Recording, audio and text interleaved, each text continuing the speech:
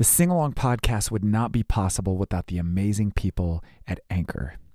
If you haven't heard about Anchor, it's the easiest way to record a podcast. First of all, it's free. No hidden fees, nothing. It's completely free. There are creation tools that allow you to record and edit your podcast right from your phone or computer. Or you can upload an already recorded episode directly to the app or the website. Anchor will then distribute your podcast for you so it can be heard on Spotify, Apple Podcast, and many others. You can even monetize your podcast with no minimum listenership. It's everything you need to make a podcast all in one place. So if you've ever had an idea for a podcast but you just didn't know where to get started, download the free Anchor app or go to anchor.fm. That's ANCHOR.FM. Anchor, the easiest way to make a podcast.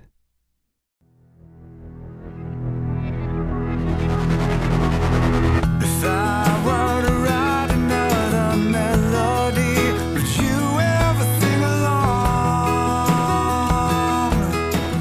Hello, music lovers, songwriters. This is Casey from Second Echo, and welcome to the Sing Along podcast. This week we have another Sing Along exclusive featuring a brand new song from my band, Second Echo, which leads me to some very exciting announcements. First of all, over the next few months, we will be moving all of our social media over to our Second Echo community at locals.com. Just tap on the link in the episode notes and then be sure to sign up and join our Locals community to stay up to date with all the latest news regarding the band. And if you'd like to support our Locals community and gain access to all of our exclusive content, you can become a member for just $2 a month. And if you really connect with our music or any artist that you hear on this podcast, we encourage you, as always, don't just stream. Go to iTunes, go to Amazon, go to the artist's personal website, all of which will be listed in the episode notes each week, and download their music, buy their merch, invest in them so that they can continue to create and produce this music that you've grown to love. And finally, on April 30th, we will be releasing the first of 3 brand new singles, one of which you'll get to hear on today's episode entitled Wide Awake, which is scheduled to be released later this year. But until then, the only place you can hear it is right here on the Sing Along podcast. We are giving all the faithful listeners to this podcast an exclusive first look at this brand new material. It's our way of saying thank you so much for your support, and hopefully it will help you get to know me better as your host, as an artist, and as a songwriter. And so for this episode, I handed the hosting duties over to a very close friend of mine. He is the inimitable and iconic host of the legendary Thursday Night Acoustic Open Mic at the Tap in Boulder City, Nevada. Here he is, our fearless leader, Mr. Marty Fike. Casey, thank you for having me. Yeah, welcome. That sounds better each time you say it. Yeah, welcome to the podcast. And I thought, what better place to do this episode than right here at the Tap. You might hear a little bit of extra background noise this time, but I thought, what a great organic way for us to have a conversation. This is where we met. This is where our relationship started. Yep. And yeah, so many great memories in history here. And good vibes coming. Yeah. So I asked Marty to be a part of this episode because I wanted to try something different. And it's something I'm not super comfortable with because I never want this podcast to be something that's a shameless way for me to promote my music or the band's music. But I felt like I'd be remiss if I didn't share this song with the audience because it was such a huge inspiration for this podcast. And it helped me to really appreciate and recognize how rare and special it is to write a song of this caliber and how, and just, it was unlike any other song I'd ever written.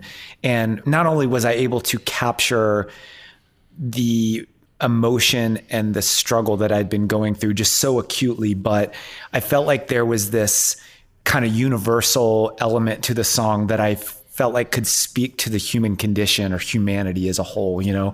And I know that you have had such a special connection with it as well. From the first time I heard this song, I had a connection with it. It's, melody-wise, arrangement, everything about it, I was just like, man, this is the dude, he just nailed it. He just nailed it. Once again, I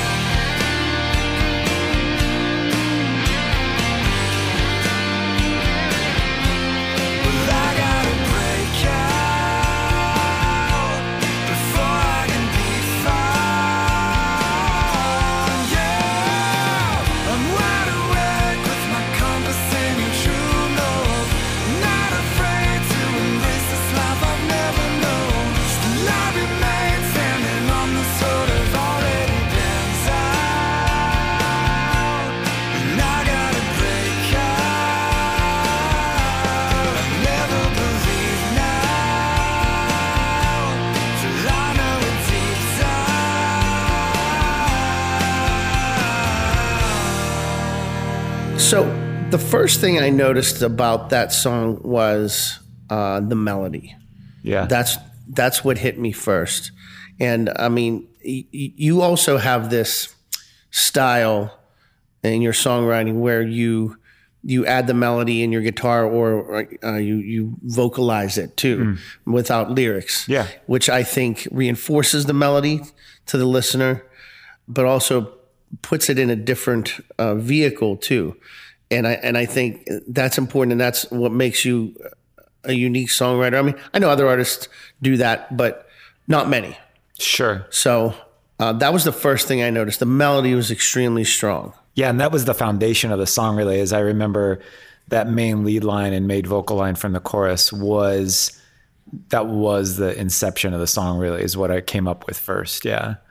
And also, and I've talked about this with you before, your chord voicings too. Oh, yeah. So can you tell me a little bit about like how you voice chords differently than a lot of players? Sure. Yeah. So I try to do it in such a way where the chord voicing could stand alone on its own, because it's almost becomes its own voice or its own version of the hook, And so, there were many different ways I could have capoed and played, but I really liked in this one, you end up going to like a G chord, and you can use this really cool suspended chord. And that when I would hammer onto the suspended, it actually kind of became part of the hook and part of the melody. So I try to almost listen to the guitar part and play it on its own and say, is it interesting on its own? And if it's not, then I try to change it until it is and make it its own, Sure. When I write, if I can't get the song in my head that I wrote, I generally scrap it.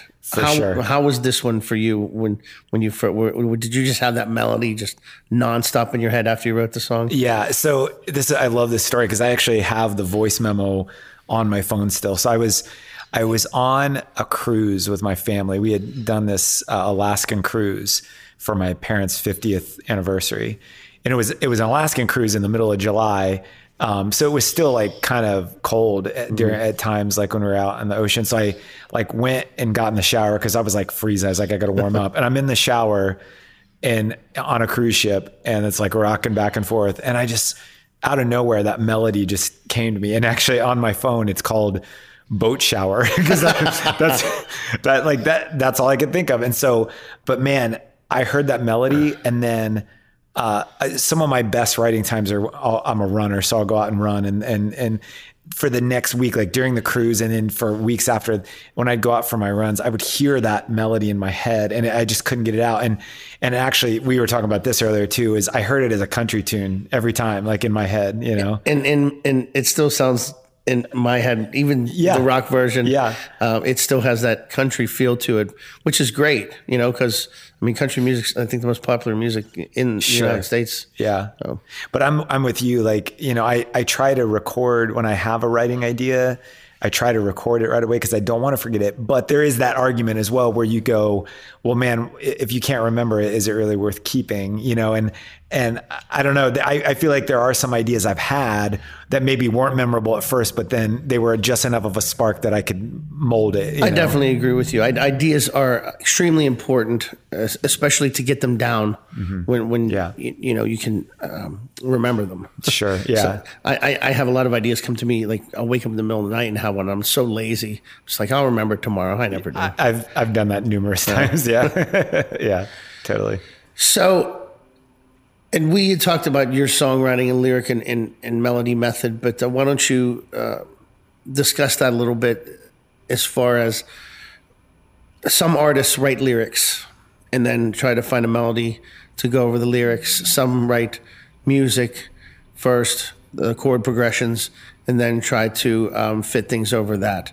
How do you go about your process? So for me, it's always about the music first and foremost, like melody, chords, music, all of that comes first. And I can't remember a time when I wrote something lyrically first. Like for some reason, the lyrics just always come last. And in fact, so much so that I'll write a song and do it almost to completion at times without any lyrics. And all that's really running through my head are like vowel sounds. I don't know if we had this conversation, but like, so then I'm trying to think, what is a term or a phrase that fits that kind of vowel formation, you know, and that's where Wide Awake came from. Was that wide awake were the kind of the vowel sounds I heard there.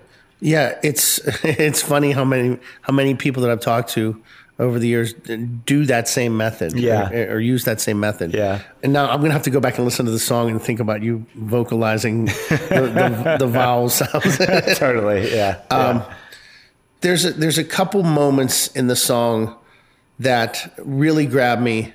It's at the end of the chorus, how it resolves itself. Breakdown. Yeah. Can you talk about, was that part of the original chorus? Was that added later? Is an afterthought? I think maybe we had spoken about this before. And so what's interesting is this song in particular, when I go back and listen to that voice memo that I recorded, that entire chorus was from the word go, which is weird because I heard that chorus in its entirety, which doesn't always happen. As you know, as this song evolves, you'll add little tags or little things to the ends of things. But that's why this song was so special to me, because it came out of me so forcefully, so with such confidence. Like it was almost finished within the first day or two whenever I heard it, because I almost heard it in its entirety from the beginning, which is not typically how I work as a writer, you know? So let's just say some record company, and I love your songs. I want you to come be a writer for different artists. Yeah. If you were like put under the gun and said, hey, you need to write a song. This is what it needs to be about. It needs to, you know, have a great melody. We want it, you know, up tempo, you know, catchy rock type song. Yeah. Do you think that's something that you could do or would even want to do? Or do you think it stifles creativity and it just adds to more of a formulaic form of songwriting?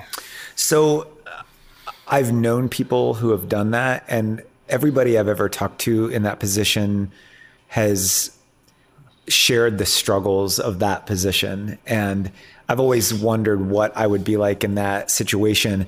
I will say, in the few times, for example, the songwriting competition at the open mic with you and I wrote a song based around a phrase, and I was amazed at how easy it was when given that limitation.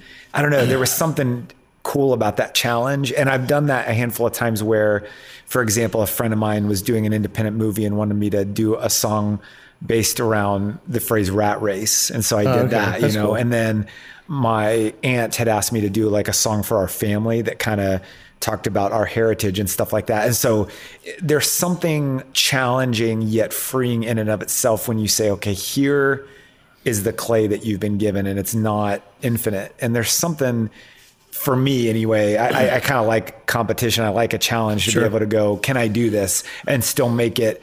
Because I think sometimes people use that as an excuse. It's like, find a way around it, you know, see if you can, I feel like it sharpens you as a writer to be able to do that. Don't even think of it as a limitation. Right. You know, think of it as like a bullseye, you know. And as a challenge, exactly. Yeah, totally. Yep. A friend of mine got married and he asked me to sing at his wedding like a Savage Garden song. And then he asked me, can you write a song for my wedding? Yeah. And I was like, yeah, sure. It ended up being more about me than about him and his wife. Nobody noticed though, because I don't even remember how it went in the slightest. Yeah. I'm sure somebody has it on VHS. Yeah. Okay, let's talk about the recording. How about that? So, did you do the harmony vocal? I did. It sounds great. Thank you. And I love the fifth. Yeah. The fifth sounds really cool. Yeah. When you go into the studio, how did your band approach recording it? Did you do bass and drums first? Did you all do like a scratch track? Like how did you guys go about it? So this one is still a little bit reminiscent of how I did the last album, Evolution. Like everything on there except for the bass was me on this recording. Okay. Since then, the band has been working on new material recording, everybody involved. But for this particular song, it's still that old way of doing things. And I start off with the drums, just get a really good foundation. And then it kind of varies. I typically like doing the bass last for some reason. And so I'll usually do acoustic, then electric, then lead, and then vocals somewhere near the end. I will say for this one, though, I've had this song for long enough and it means so much to me. And I feel like in general, it's such a great song and I can only screw it up by either overproducing it or not adding enough or adding too much, so it took me a while to settle on what the final product was going to be. It's a tough decision, when you go into the studio, especially if I can only speak to my own experience. When I was writing constantly, I was also playing in a band. Yeah. So we would write a song, finish it at practice, and we'd be playing it out for months and months, maybe a year even before it got recorded. Yep. So it had time to evolve, change, breathe. Yeah. That would be a lot of pressure. Yeah. Because you want to get it right. Yeah. But you absolutely. did. You got it right, I think. Thank you. Thank you. It's excellent. I got to ask this as a guitar player, how many guitar tracks were there? How many guitar tracks? So we had an acoustic, electric rhythm, had a lead, and then I believe there was even another electric rhythm that the guy who mixed, I think he added even another one just because he felt like it would help thicken it out. Yeah. Then there's a piano buried in there. So yeah, I mean, as far as instrumental tracks go, it was pretty layered. The song definitely has, you use the word iconic, and I'll use it again. It has an iconic, almost instant classic kind of feel to it. I think because of that hook, because of that, what other bands, artists, do you think share that quality? That maybe it doesn't even necessarily have to be an influence. Yeah. But can you think of an artist or a band that a lot of their songs, when you hear them, it's just like, doesn't matter when it was written, they all just sound like instant classic.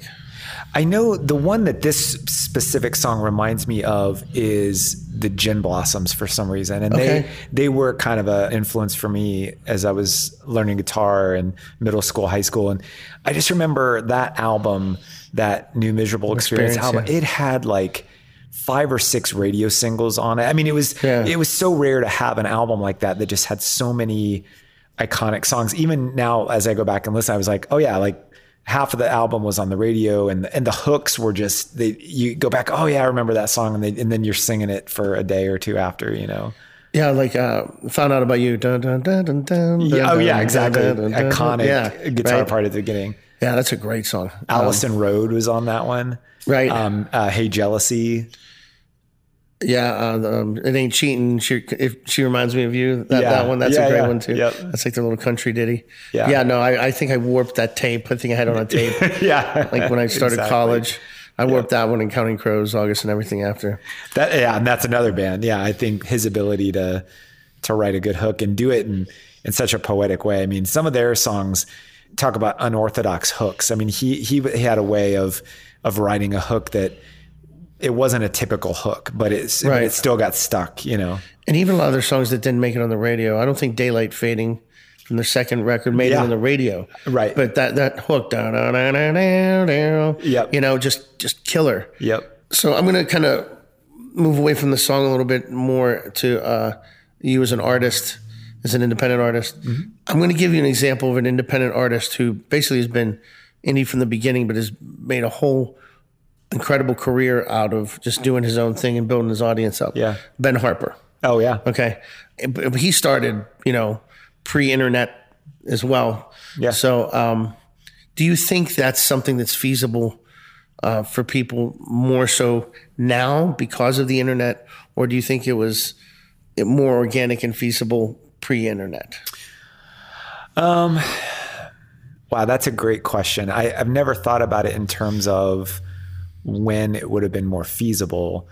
I guess I just look at our current situation, and it feels very much like a double-edged sword, which is kind of one of the reasons why I started this podcast, is because I wanted to draw attention to this concept of, it used to be that we would listen to the radio, and there were tons of artists we would listen to on the radio, and that's a great song, but we wouldn't go buy the album necessarily. It was a good band, a good artist. But then there were those ones we'd hear, we're like, I have to go buy that, And I think one of the things that's lost now is Spotify and all the streaming services have made it so that you can just follow those bands as if you were listening to the radio and never invest any kind of money or anything. And I feel like that's been a detriment to bands in general and artists in general. And so I love those stories, like the Ben Harper stories and some of those people that have kind of done it on their own the whole time. But the problem is, unless he has a fan base that is willing to go buy merch, to actually buy CDs or vinyl or whatever it is, go see the live shows, it's not sustainable. If everybody only just watches on YouTube and streams on Spotify, then that can be really detrimental to them continuing that career, And it's also crazy to think that, I don't want to get too far off topic, that a band in the 90s could sold 20 million records. Right. No one, even the hottest artist on the planet, will even come close to that anymore. Absolutely. Yeah. We kind of returned to the 1950s in a singles style era where, you bought 45s. 45s are now MP3s. Yeah. So, it's not album oriented anymore, which I think is tragic. Yes. Obviously. Yeah. Because as an artist, you're putting out a work of, like, if you're a painter, you don't just give a third of the painting out. Yeah. And Absolutely. say fill in the rest. Right. Yeah. Right. Yeah. So, and I think it's made, not intentionally, but in a roundabout way, made music seem more superficial than maybe what it really is. I can see that. I would agree wholeheartedly with that for sure. Yeah. Which is why it's important, like, for this podcast to be nurturing and giving a platform to singer-songwriters. And we get so many singer-songwriters at the open mic but it's because of the quality of performer that people stuck around and watched. Yeah. And would come back, be like, hey, I want to hear another song by this guy. Absolutely. And I've always been amazed at, I've told you this over and over, like the amount of quality songwriting that we see at this particular open mic is unlike anything I've ever seen. I mean, I've been to many, many open mics in numerous states, and I've never been to one where 70 to 80% of the songwriters and songs of the original material are just killer. Yeah. They're just really good quality stuff. Yeah. So let's jump back to the sustainability of the artist. Yeah. I think and I think you would agree that it's important as an artist, if you're going to make a go at it, that you need to be, it's called the music business for a reason. Yeah. And the business side of it is almost as important as the artistic side, because you can't promote your art without a vehicle. Absolutely. And if you look back, a lot of the bands in the 80s, 90s were smart. They got that record deal. They saved their money. Yep. And they put out independent records that's on their own labels. Yeah. That way, they were getting the money coming in instead of, David Geffen or whoever it was. And, but nowadays artists don't make money off of music anymore. So do you think that is ever going to change and flip back? And what do you think is the most important way for artists to generate revenue to continue to promote themselves in today's climate? Well, I tell you, I certainly hope that it will return to where they can make money. And I know the old adage was, in this current era, the live show is how they make their money, not off record sales anymore. But now, that's kind of gone by the wayside with COVID and everything, point, And so my hope is that as things open back up, that people will renew that hunger and thirst for live music, and that'll begin. But also, as I discussed in the pilot episode of this podcast, I'm really hoping that going through things like global pandemics and race riots and, all of these things will cause people to engage with culture and art and music in ways that searching for purpose, searching for answers, searching for comfort, whatever that might be, much like it did back in other points in history, and as far as the best ways for artists to make money, I think diversifying and not being afraid to try things outside your comfort zone, your wheelhouse, and not being pigeonholed. So for example, as we discussed, this song Wide Awake sounds kind of country. Nothing would please me more than to pitch it and have it end up on a country album somewhere with somebody else singing it. I'm fine with that, Sure. And I think I'm always going to keep the rights. I'm never going to sell the Absolutely. rights. So like that's a moneymaker, or that's just the tip of the iceberg. There's so many other ways that musicians can diversify. It's kind of like, I've heard the analogy, instead of one big hose, it's a bunch of hoses running into a bucket, And so if you've got all these sources of income coming from different sources, you've got a full bucket. It might be a little trickle here and a little trickle here, but that's kind of the point. That's kind of how the modern music business works from my experience. Do you think there's more camaraderie now in music between artists than there was like in the 90s? Do you think it was more competitive back then? And do you see it now more as kind of a brotherhood, sisterhood? That's been my experience. Yeah. And especially here in Las Vegas, that's been mine. It's so weird. Like I lived in Nashville for 5 years, and you would think, Nashville, Bible Belt, Southern hospitality, it was so cutthroat and competitive there. And then you come to and then you come to Sin City, I was blown away by the generosity of the local music scene here. Like it was astounding to me. There's plenty of work here too. I'm sure that has a little bit to do with it. But you know what? People's personalities don't change that much. Sure, absolutely. So I totally agree with you. Yeah, Pittsburgh was like, if you weren't in the club, if you weren't in the the clique, it was hard to get in. It was a little like that in Ohio too. I'd imagine so. Yeah, because there's all the '80s leftover people that kept performing, and that was really competitive, and everybody was like I said, in their own special clan. Yeah. So, okay, I'll ask you this. Has the internet and home recording, like the access to it, ruined music through the sheer amount of product out there? I mean, think about this.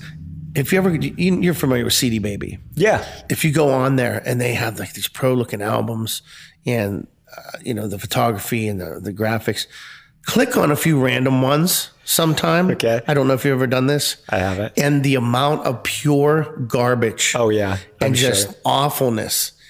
Here's my thing. I feel like not a lot has changed. I feel like it's just different packaging. So for example, it used to be that it was 1 in a million to get a record deal. And so your chances of making it big in music back in the day was, whatever odds you had, 1 in a million. Now it's probably the same odds, but for different reasons. It's because there's so much stuff out there that the likelihood of your music kind of rising to the top in and amongst all this other white noise, are the odds any better? They're probably about the same. But the one thing I will say is you have more power in your hands to accomplish it. True. So in that respect, I feel like it's been good, but I feel like there's always been a slew of mediocre to bad music out there. You know what I'm saying? And it's just now it has a platform, and it's kind of in and amongst, the little hidden gems too, So I'm going to kind of go about this question in a peripheral way. Okay. Everybody's going to obviously ask you, who are your influences musically? Like the bands that shaped you, that you listened to growing up, that you had the records. What I want to know is, what music were you listening to when you were very young, just by default from your parents and question. family, peripherally, that you feel had an impact on your songwriting? So I was actually thinking about this because this has to do with a little breaking down the fourth wall, a little bit behind the scenes. We're gang taping this episode, and Brian Harway's coming in right after this. Yeah. We're going to tape his episode. And there's one of his tunes that I want to talk about that made me think about this exact question. Yeah. So I'm so glad you asked, because I was looking up all these old tunes. Everly Brothers, Bye Bye Love, Jim Croce, the Shirelles, Will You Still Love Me Tomorrow? Oh, yeah. Okay. Del Shannon, My Little Runaway, Run. Dion and the Belmonts, Keep Away from a Runaround. So, like all those tunes. So my parents had me when they were a little bit older, so they weren't, 70s and 80s listening to that stuff. They were 50s and 60s. And so I would be riding around with my mom. She'd be out doing errands, doing chores and stuff. And she'd have the oldie station on. And so that's all I listened to is 50s and 60s hits, Beatles, all of those ones I just mentioned. Yeah. And I really think that that's what gave me such a great sense of, like that simple 1-4-5 6 minor songwriting formula that's all I heard was those classic, simple, 4-chord songs that just had a strong hook. The lyrics were simple. It wasn't this huge complicated arrangement, you know. Right. And I'm glad you asked, because I really feel like that was the foundation of all my music right there. Right. And it comes to you in a format and in a way that you can't, it's hard to reprogram yourself. Absolutely. You know? Yeah, it's like osmosis. You can't. Right. Yeah, absolutely. Yeah. Right. I mean, my parents, or your parents' age, they've been married for 50 years. Yeah. And my dad had the oldies station on 3WS 94.5 in Pittsburgh, which is not oldies anymore. I don't know what it is now. But I listened to a lot of AM radio as a kid. Yeah. In the car. So I'm I was born in 75. So, I heard a lot of Jim Croce, Yeah. Cat Stevens, Yep. The Carly Simon, Neil Diamond, all that stuff, Barry Manilow. My mom loved Barry Manilow. Yeah. I don't know why, but and I think to myself, America, there's another band. Yeah. And I think to myself that, like you said, I think that had more of an impact on my songwriting than any record that I went out and bought myself and wore out. I would agree with that. Yeah. Yep. And I think, you can definitely mold yourself in a certain direction. Yeah. But at the end of the day, man, it seeps up. Yes. Yeah. It just seeps it up. Does. It can't help. Yeah. No. Yep. And it's a cool thing. And I'm fortunate that, that the music was so good. I mean, imagine kids now listening to the radio in their parents' car. Yeah. Yeah. Oh my gosh. That's going to seep up like something else. Exactly. Okay. I'll do one final question. Is that okay? Sure. I'm going to do the job interview question. Where do you see yourself in 5 years? Where do I see myself in 5 years? Or what would be ideal for you realistically? Growing as a band, as an artist. So my goal as an artist has always been twofold. One has been to make it sustainable for me. So, my wife works right now. She's kind of the breadwinner while I'm building up this business. But I would love nothing more than to at least be able to contribute equally, or in a pinch, like if something happens with her job, I want to be, to make it sustainable to where we can make it off of what I make, and that's not a lot. And so that would be the first goal. But I think my other goal has always been, I've always wanted a group of guys, or I say guys, but a group of people to create music with and to make that sustainable. And what's cool is I've got such a great group and such a great band around me now for Second Echo, that my biggest goal right now is I want to be able to make it sustainable to where they can walk away from their day jobs and we can just create music for a living. And that's a little bit taller order. Sure. However, I think it's obtainable. I think it is too. I think your music and your songs are good enough to do that. They're commercially accessible, but not too much. Sure. To where it's not like so sugary and that you're just like, it's a little too much.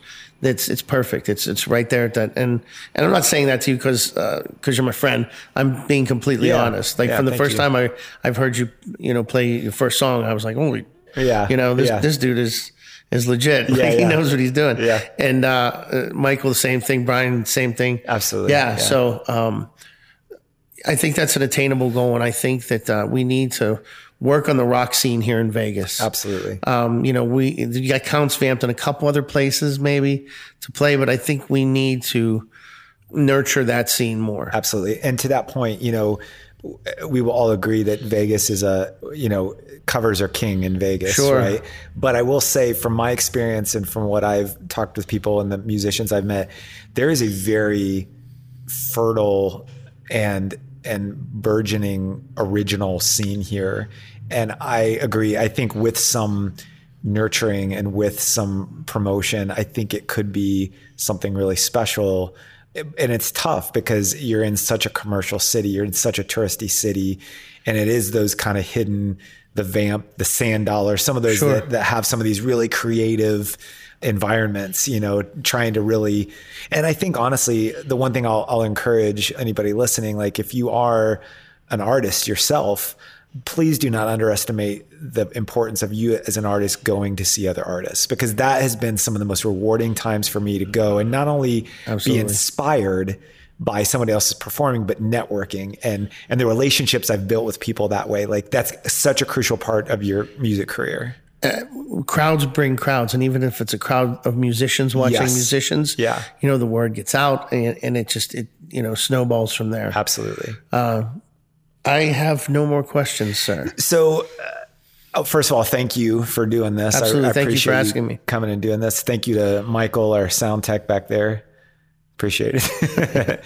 I just want to end with one final thing. It really is the kind of the crux of this song, and the thing that I want to stand out of this whole episode is one of the reasons I feel like it has so much potential to impact so many people is the relevance of the time that we're in right now. And it speaks volumes to me in a time where we're constantly being told who we are, what's wrong with us, what we've done wrong or right or whatever.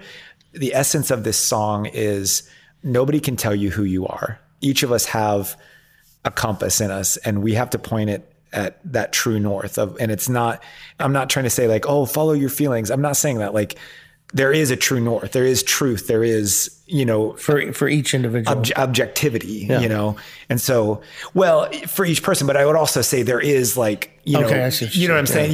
I understand. A universal. Absolutely. Yeah. There are kind of universal things that, and one of the things that I've always wanted to be about is I want my music to be, I don't want it to be divisive. I don't want it to be political. I want it to be just uplifting. I want it to be unifying. And so I hope that as people hear this song and the other music that I write, that it'll be something that will be uplifting. It'll be inspiring. It'll be hopeful. It'll be something that really inspires them to write or to do music or to do whatever it is in their life that's driving them, sure. And to feel like there's something to look forward to, or the best is yet to come, instead of this kind of nihilistic, like, oh, all the good days are behind us. No, like, we live in a great country, man. Like, there's a lot of opportunity here. And I want us to recognize that and just be hopeful that we can, if we put our hands to it, if we really get to work, we can accomplish some great things, And kudos on that song, brother. I mean, you, seriously, that's what makes it special. It brings meaning to a lot of different things for a lot of different people. And that's what makes a great song. Sure. I can't think of a better way to end it. I think that'll do. Thank you, sir. You got it. Yeah.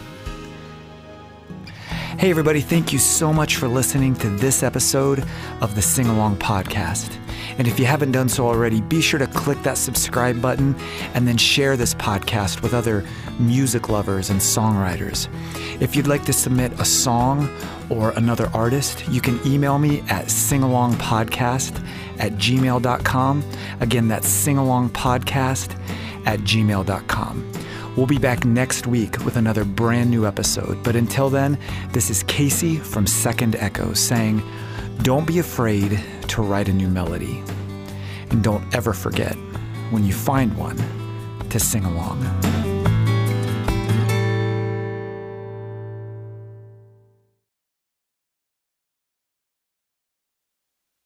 No, there's no Easter eggs. I'm not up to it. Go away.